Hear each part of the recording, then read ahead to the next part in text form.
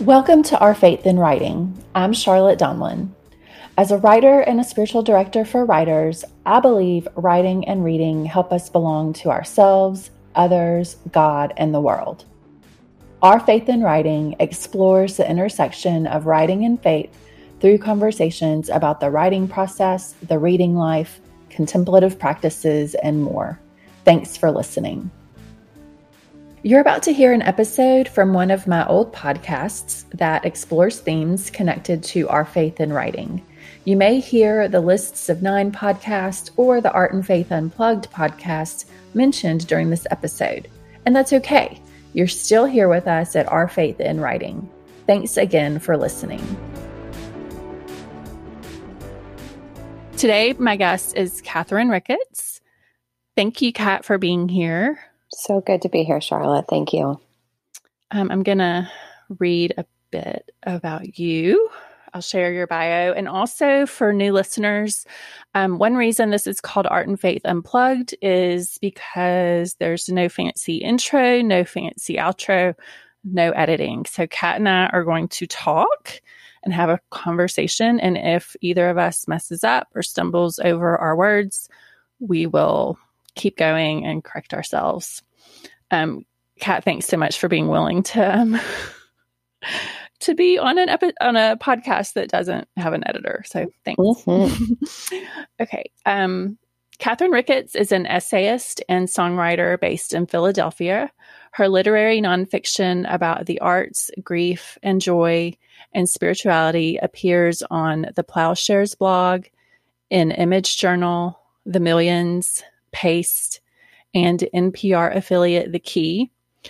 And she has a piece forthcoming in The Christian Century. Concurrent with her own writing, Kat has maintained a vibrant career in the arts and is very passionate about nurturing the work of other artists, whether by writing about them, commissioning new work, or producing performances. She is currently at work on 2 books of nonfiction, one about grief and beauty, the other about motherhood and artistic practice. You can find Kat on Instagram at by Catherine Ricketts, all one word with no other characters in there, where she hosts the semi-weekly IG Live Lullaby, or on the web at www.catherinedanaricketts.com. And I will put those links in the show notes for this episode that you can find at charlottedonlin.com. Kat, thanks again for being here. It's so good to see you and have some time to talk to you about art and mothering and I'm sure all kinds of other things. Thanks, Charlotte. So good to see you too. Okay, so I would love for you to tell us a bit about your professional background as an arts presenter and how you became passionate about nurturing the artistic practice of other artists. Sure. So I'm 33 years old, and since I graduated from college, my career has alternated back and forth between roles in full-time ministry and roles working for arts institutions in the city of Philadelphia. And I'll focus right now on those arts institutions. I've done some arts journalism. And starting out writing for Paste magazine as a college intern. That wasn't in Philly, that they're based in Atlanta. But writing about musicians was really interesting to me as a college student and as a young adult. So I did some of that and just loved the opportunity to tell artists stories and to learn more about their practices and what inspires them and how their biographies and their art fit together. And then I have also worked in presenting live arts events.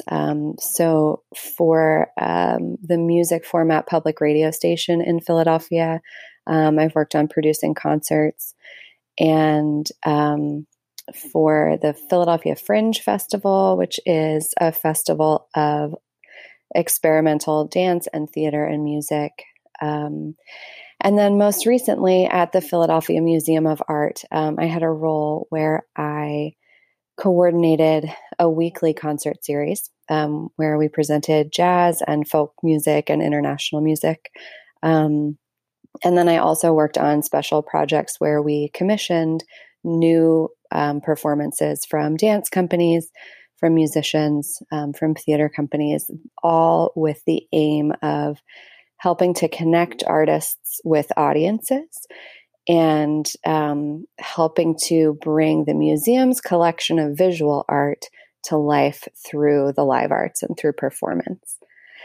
And in all of this work, I love the opportunity to sit down with an artist and talk with them about their creative practice, to see the spark in their eye. There's always this like glimmer of magic, especially as an artist is at the beginning of a project and generating new ideas. And especially in commissioning work where I got to say to an artist, hey, we have a couple $1,000 and I would love to support you in creating something new inspired by a work of art that's interesting to you. To be able to give artists resources and opportunities from an institution is a really powerful thing for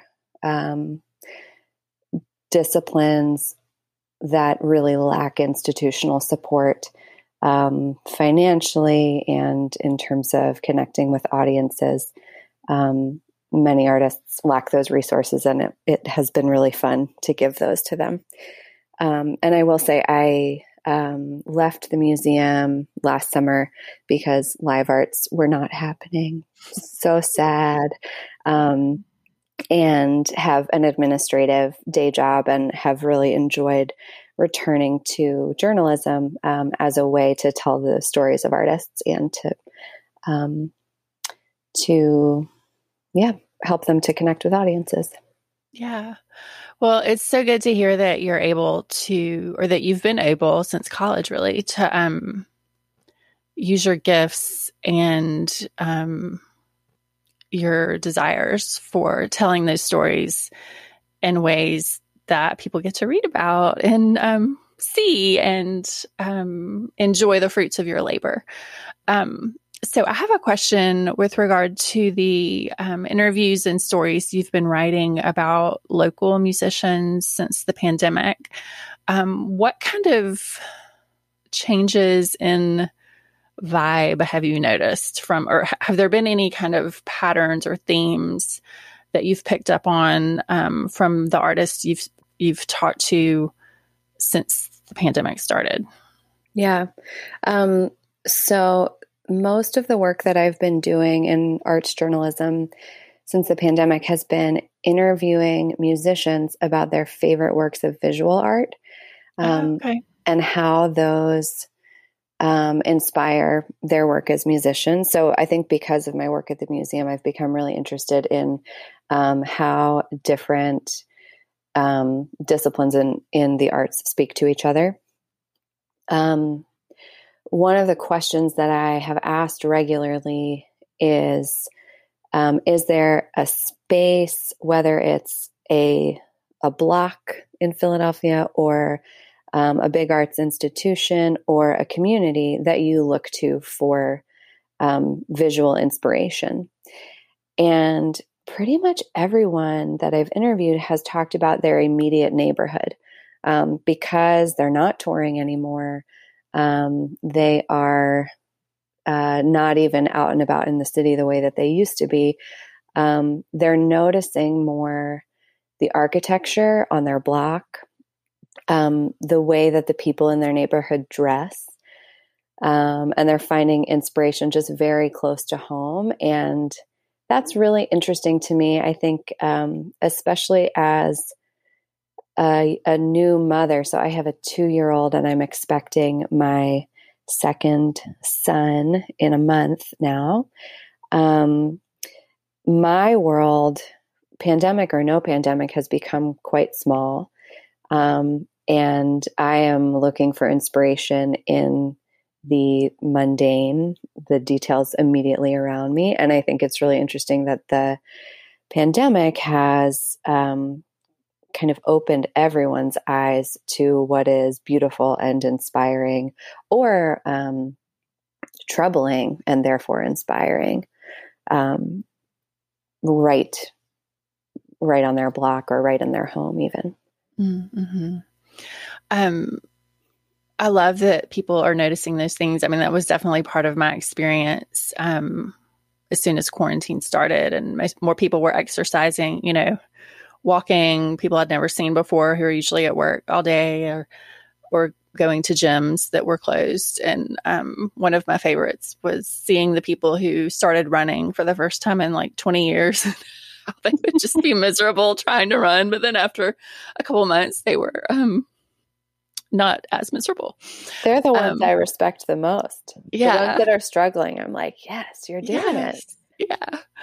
So that actually ties into the essay you wrote recently for Plowshares, and the idea of noticing and how mothering can shift our gaze. Can you tell us a little bit about this essay and even read an excerpt for us? Sure. So I have been really interested since becoming a mother in how, especially in the earliest years of parenting, when the work of care demands so much from a mother's body and mind and her time, how artists persist in their creative practices, especially, like I said before, in fields where there's very little institutional support and funding.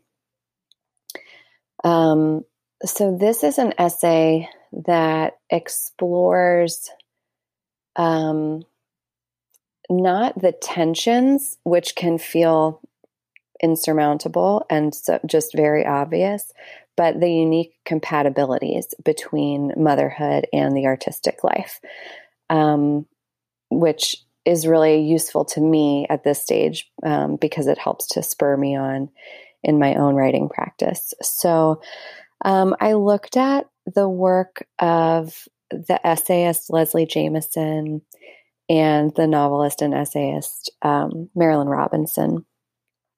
I was drawn to Leslie Jamison's work because she is writing explicitly lately about how motherhood has changed the way that she sees the world, and therefore what of the world she invites her readers to see.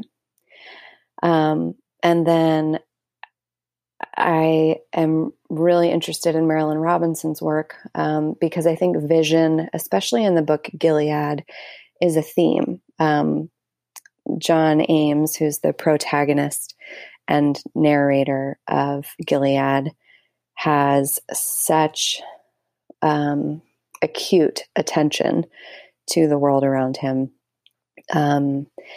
and just spends a huge part of the book, which is a letter to his very young son, kind of showing his son the beauty of the world.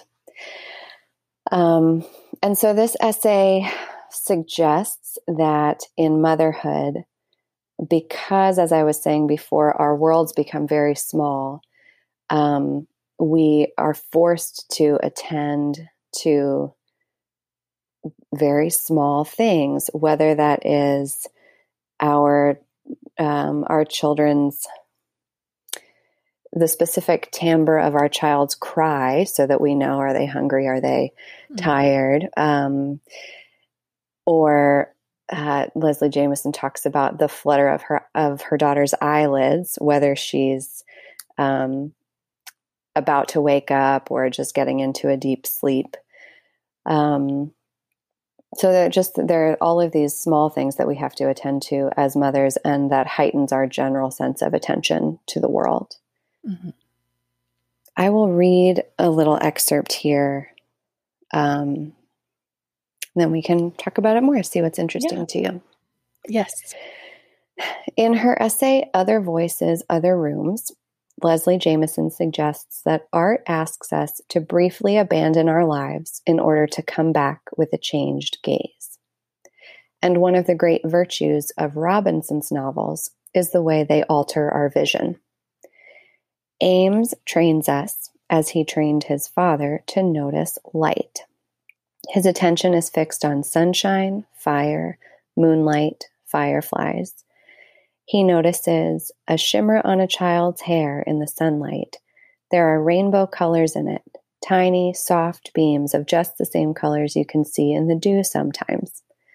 He remembers the quality of the glow on his wife's skin when she was baptized, how she lifted her face into winter morning light, new snow light. When I have seen the world a while through Ames's eyes, I become newly aware of the light in my own world, its cheering presence, its variety of expression. Narrative vision, shaped by maternal attention, shows me more of the world than I had seen before. Thank you so much for summarizing the essay and also reading that excerpt. That's probably the idea in this piece that jumped out the most at me, that I connected with the most as far as a mother. My own experiences with motherhood were, I like to say I crash landed into motherhood just because of certain circumstances and health issues. And around the time my kids were, I would say 1 and 3, I read Kathleen Norris and some other writers and became more acquainted with Benedictine spirituality. And one thing that those books and writers taught me was the value of the ordinary and the value of the present moment and being attentive to the present moment. And when I grasped that and my gaze shifted to the ordinary and the value and beauty of the ordinary, it changed my mothering. Like, not that it became all rainbows and, unicorns, but it definitely shifted the way I view, my own mothering and the ways even our days unfolded each week. So thank you. I love this. And that's what, the main thing this essay made me think about. So what have you heard from other readers with regard to what has stood out to them about this essay? What kind of feedback have you gotten from people? Yeah. I think there are a handful of my peers who are friends of mine who are just really hungry to be inspired as artists and mothers. One of them is a floral designer. Others are writers. So, people working across disciplines, but all people working in fields where they have to be very entrepreneurial, and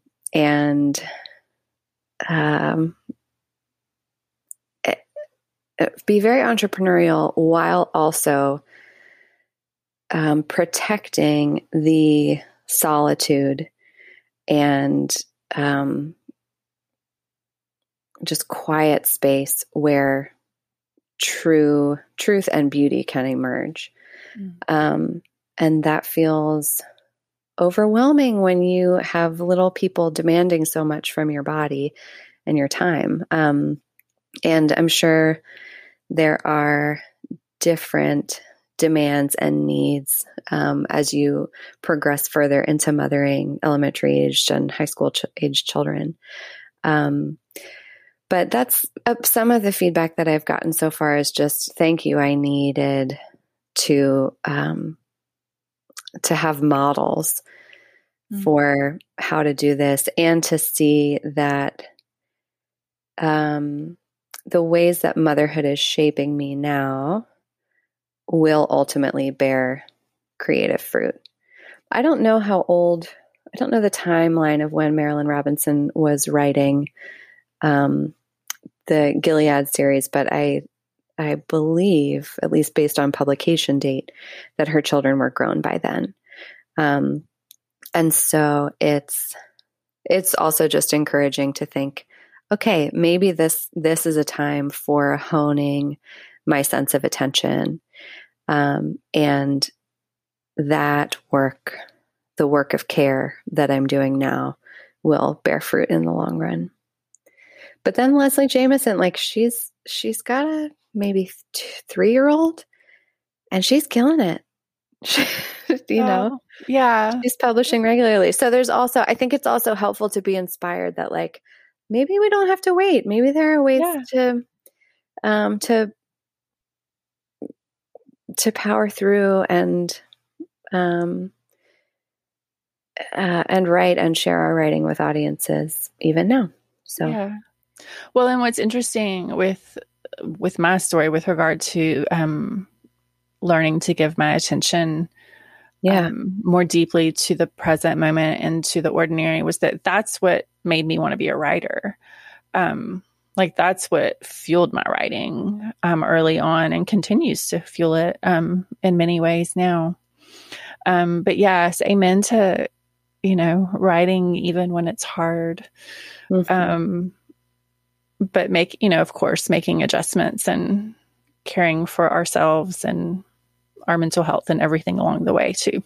Yep. Well, I'd love to hear about a little bit about what you're speaking of writing practice and what it's like right now as a mother of young ones. What does your writing practice look like right now, and how has it changed over different seasons of life? And have you noticed some of the ways that writing now with young children has been a gift in your life, even though it is obviously more difficult in certain ways? Yeah. So my writing practices right now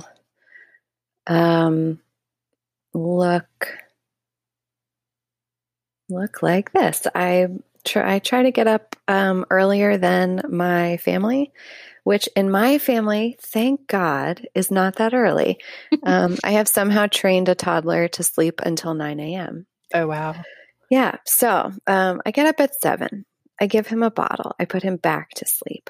And then I have usually 2 hours to kind of get myself together and sit down and read or write or attend to some of the more administrative aspects of being a writer, which right now looks like audience engagement on Instagram. And in past seasons of my life has looked like querying agents, or putting together book proposals, or pitching essays or submitting essays to literary journals and magazines. Reading is a very important part of my writing practice, which is something that was not true until I went to graduate school. Charlotte and I are classmates from the Seattle Pacific University Master of Fine Arts in Creative Writing. And in that program, which I did from 2016 to 2018, I developed habits of reading. At that stage, we were reading about a book a week, mm-hmm. and writing just a 2-page annotation about one aspect of craft that the writer was using effectively.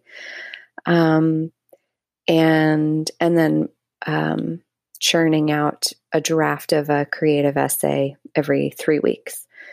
I don't keep up with the pace, but that general structure has been very helpful for me, just in recognizing how reading inspires me and generates ideas, either for the content of what I will be writing or for technique, for how I want to pull off what I'm going to be writing.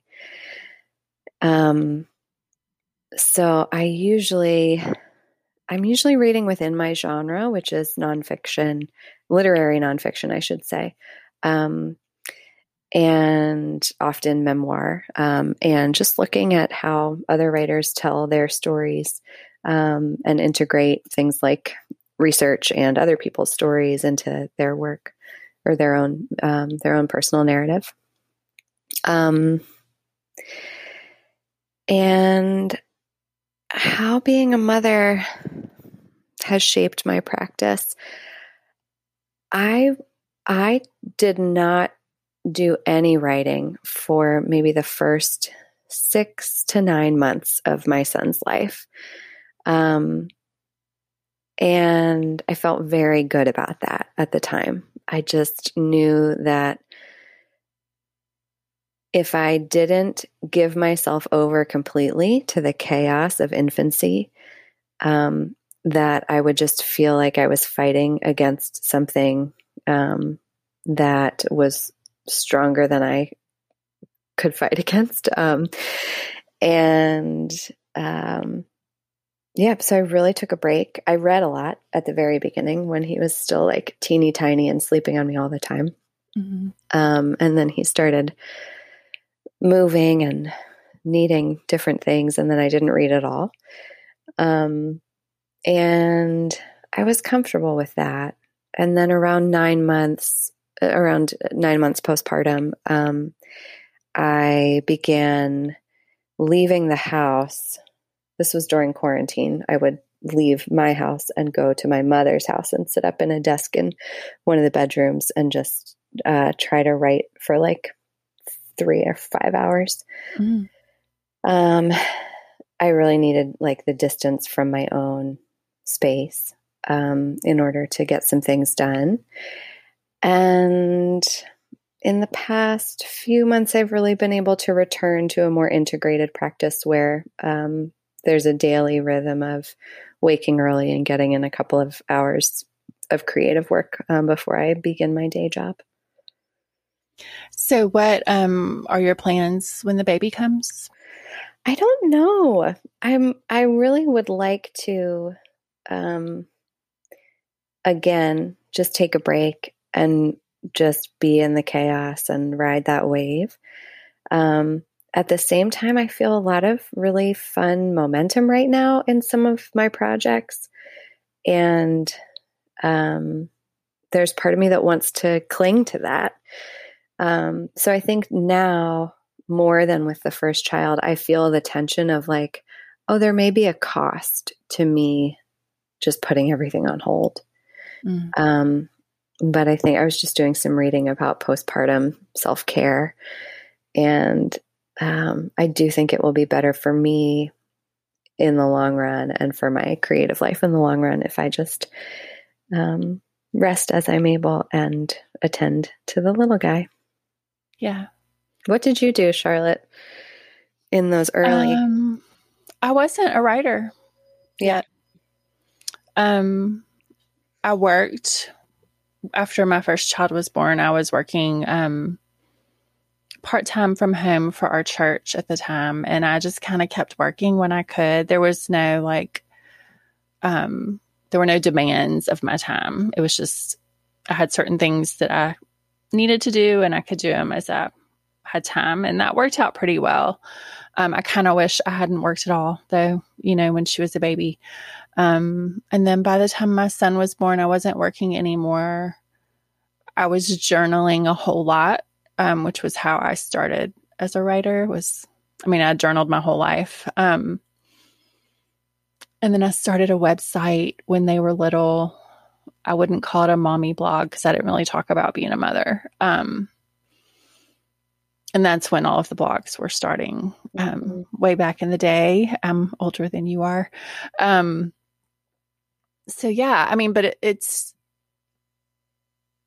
when I started writing more seriously and when I was in the MFA program, there was always kind of a tension between what does my creative work need from me and what does my family and friends and other relationships need, and not just what they need, but like what do I want to give and what do I want to receive. And thankfully my husband and other family members and even my kids have been super supportive of my writing and the time that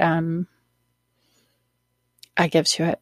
So, I mean, they were grateful when I finished writing the book. I will say that.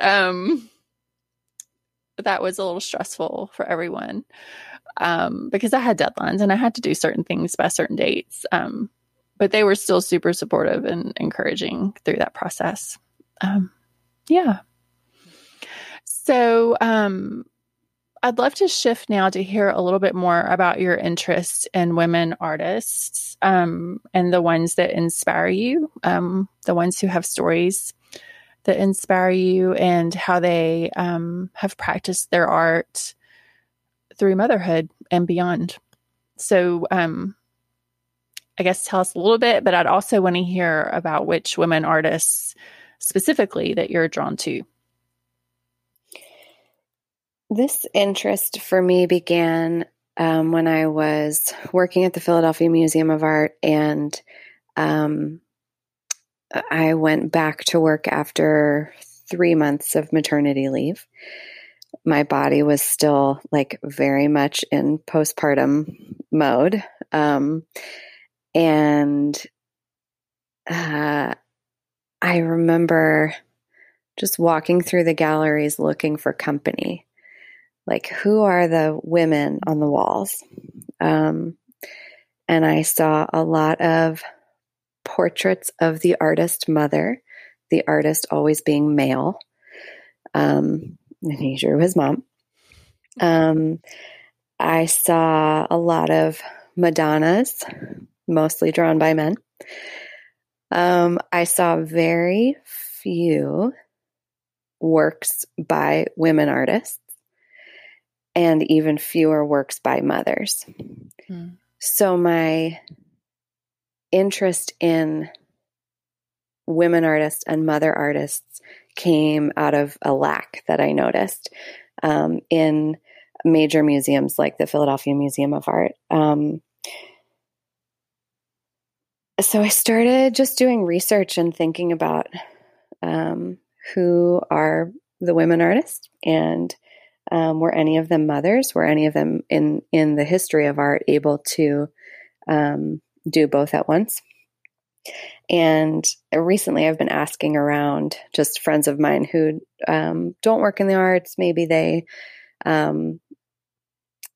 like art, they're interested in art. Maybe they're members of their local museum, but they didn't study it or anything like that. And I ask, who, off the top of your head, can you tell me 3 women artists or 5 women artists?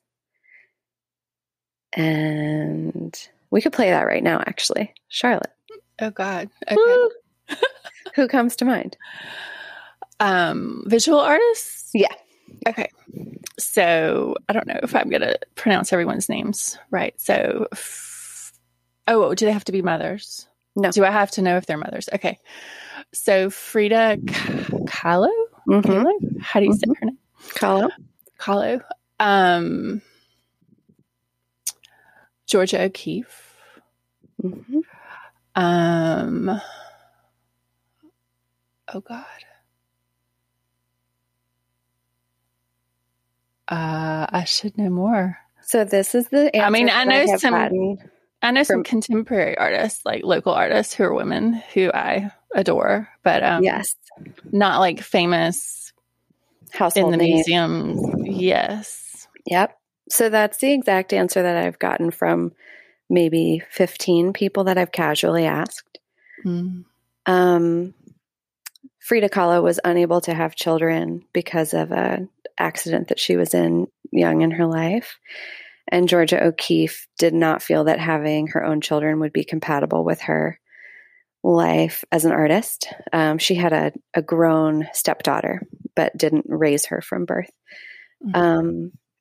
Another kind of household name is the Impressionist artist Mary Cassatt, not a mother. And there really are not other women artists that most people in the U.S. can think of off the top of their head. Mm-hmm. So that's just really interesting to me. And I would love to learn more about women artists, and specifically those who were mothers or are mothers, to tell their stories and to be inspired in my own creative practice as a writer, and to help inspire other women that I know that are trying to navigate motherhood and artistry at once. So some of the people that I've come across, a lot of them are contemporary artists, like you said. Mm-hmm. Some of them are local to Philadelphia, but are gaining recognition from major New York galleries and large museums. Mm-hmm. I'll talk about two that I'm really interested in. One is Alice Neel, who is she's no longer living. She was born in 1900 and was is celebrated for having preserved portraiture through the 20th century, which was in the New York art world pretty dominated by abstract art. But she painted people. And she used some of the tools of abstraction to enrich the form of like realistic portraiture. She was mother of 4 children. The first of her children died of diphtheria when she was just about to turn 1 year old. Mm. Her second child, she did not raise, and her second child was born pretty quickly after she lost her first child. And she's famous for having said, "I loved Isabetta, my second daughter. I did, but I wanted to paint." Mm. And her second daughter was raised by her, the parents of her husband, who she did not remain married to. So she lost one daughter to death, one daughter to this kind of ambiguous separation. And then about 10 years later, she birthed and raised 2 sons. I'm really interested in that kind of ambivalence about mothering. Mm-hmm. The way that as a young mother, she did not feel that she could do both, be an artist and parent. And then I think she was in her 40s when she raised her sons. But I'm interested in how as mothers we want to do. I won't speak for everyone. Some mothers want to be able to do both, and really struggle to figure out what that balance will look like. And then Neel is really interesting because she painted 7 pregnant nudes. So one of the first artists to disrobe the pregnant body and to paint it in all of its exaggerations and discomforts and beauty. And then she painted a lot of portraits of mothers with their children. So she had this fascination throughout her career with the mother-child relationship, and I love that. Mm-hmm. The second artist that I'll mention is Becky Suss, who's a Philadelphia-based painter. And I love her work. It's different from Neel's in that she paints interior spaces that are kind of whimsical and a mix of things that she has actually seen and things from her imagination, things from books she read when she was a child, things from the internet that she was like, "Oh, it would be really cool to have that rug. Let me put it in a painting." Mm-hmm. And the intricacy of her paintings hones my attention to the beauty of the domestic sphere, the way that Leslie Jamison talked about. There are not people in any of her paintings, but there are all of these details with intense personality that make me really wonder who lives in this space. Mm-hmm. And I think they draw my attention not only to the interior details, but also to the details of personality of those who might inhabit the spaces. So I love her work. And she's a young mother. I think she has a maybe 3-year-old.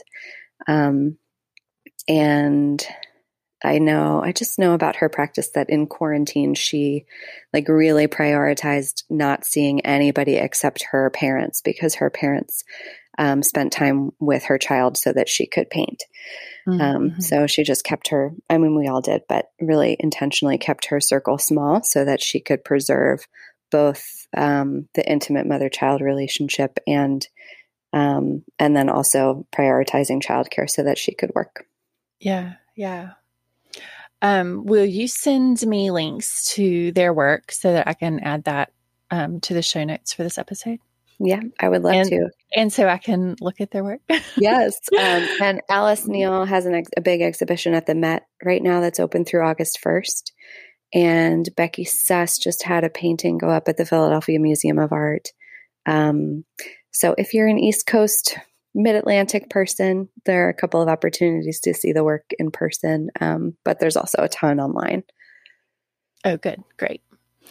I have just a couple more questions for you. I would love to hear a little bit about how art, your creative work, and the work you engage, the work of others that you engage, how does that help you belong to yourself, others, God, and the world? And you don't have to touch on all of those different ways to belong, but how does art deepen your belonging?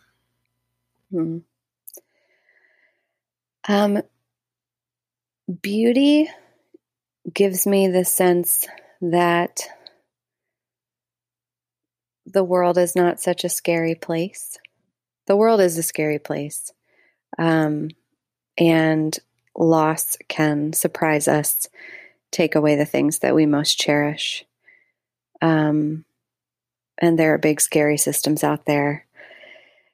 But beauty in an artwork, a piece of music, a book, or in my child's face, or in the flowers that I just planted in my planters, just remind me that the world is also a place of abundance, a place of joy, and a place of delight. So I feel more at home in the world, in all of its absurdity and scariness, when I interact with beauty. And yeah, I feel like they're just little nudges from God saying, it's okay to be here. And no matter what happens in the long run, I will be with you through these traces of beauty. I love that. Thank you for sharing that. Are there a few things right now that are inspiring your creative work or creative work you want to do in the future? I've mentioned a lot of the things that are inspiring me right now.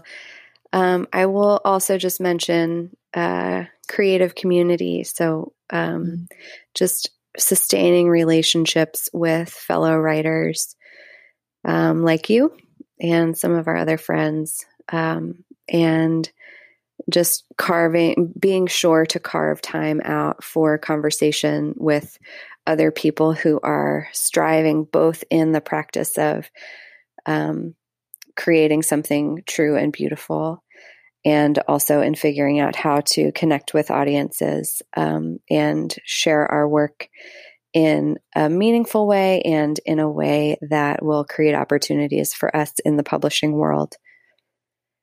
Yeah. Yeah. And I mean, I feel like that should be a podcast episode one day. How do we live in both of those spaces in ways that are meaningful and that nourish us and that help us create work for others to be nourished. Yeah. So, is there anything else you'd like to share or discuss that we haven't talked about? I do want to mention IG Live Lullaby before we stop, but is there anything else you would like to talk about? No, I think that covers it. Yeah, I love being able to talk about these things. So thanks for making space for that. Yeah, me too. Thanks again for being willing to do this and for having this conversation. So I do want to tell listeners about your IG Live Lullaby that you do on Thursday nights and Sunday nights at 9 p.m. Eastern Time. It's about 10 to 15 minutes of restful, lovely goodness and beauty, and you just have to show up and watch. And it's a beautiful offering that Kat and her guests invite us into. And there are so few things that nourish us that don't require our own time and energy and brain power. And this is one of the things that does that for me. So thank you for doing that. A. B, I hope others will, follow along and watch the ones that are on your Instagram account, right? They're there, all of the ones you've had so far. Yep. Yeah. If you just go to the tab on the Instagram profile, that's channel, I think it's called. There are about 20 episodes. Great. Yeah. Well, I will let you go now. This has been wonderful. And again, you can find Kat online. Will you share your Instagram, Twitter, and website links again, or URLs, whatever? Yeah. So on Instagram, I'm by Catherine Ricketts. I don't hang out on Twitter very much, but if you would like to find me there, it's cat_Ricketts. And check out my website where you can find links to the essays that I've published. And another expression of my creative life is songwriting. So there's some music up there too. That is CatherineDanaRicketts.com. And there you can sign up for a monthly newsletter that is very brief, but just gives links to things that I have published and music and art and sometimes recipes that I enjoy. But it's not a heavy read because I don't like reading other people's newsletters usually. Yeah.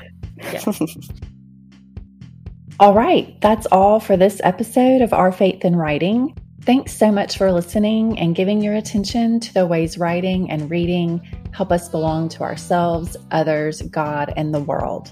I'd love for you to visit us online at ourfaithinwriting.com, where you can find more information about my spiritual direction for writers and other contemplative offerings, read essays and articles by writers who care about faith, and learn more about our partners and sponsors.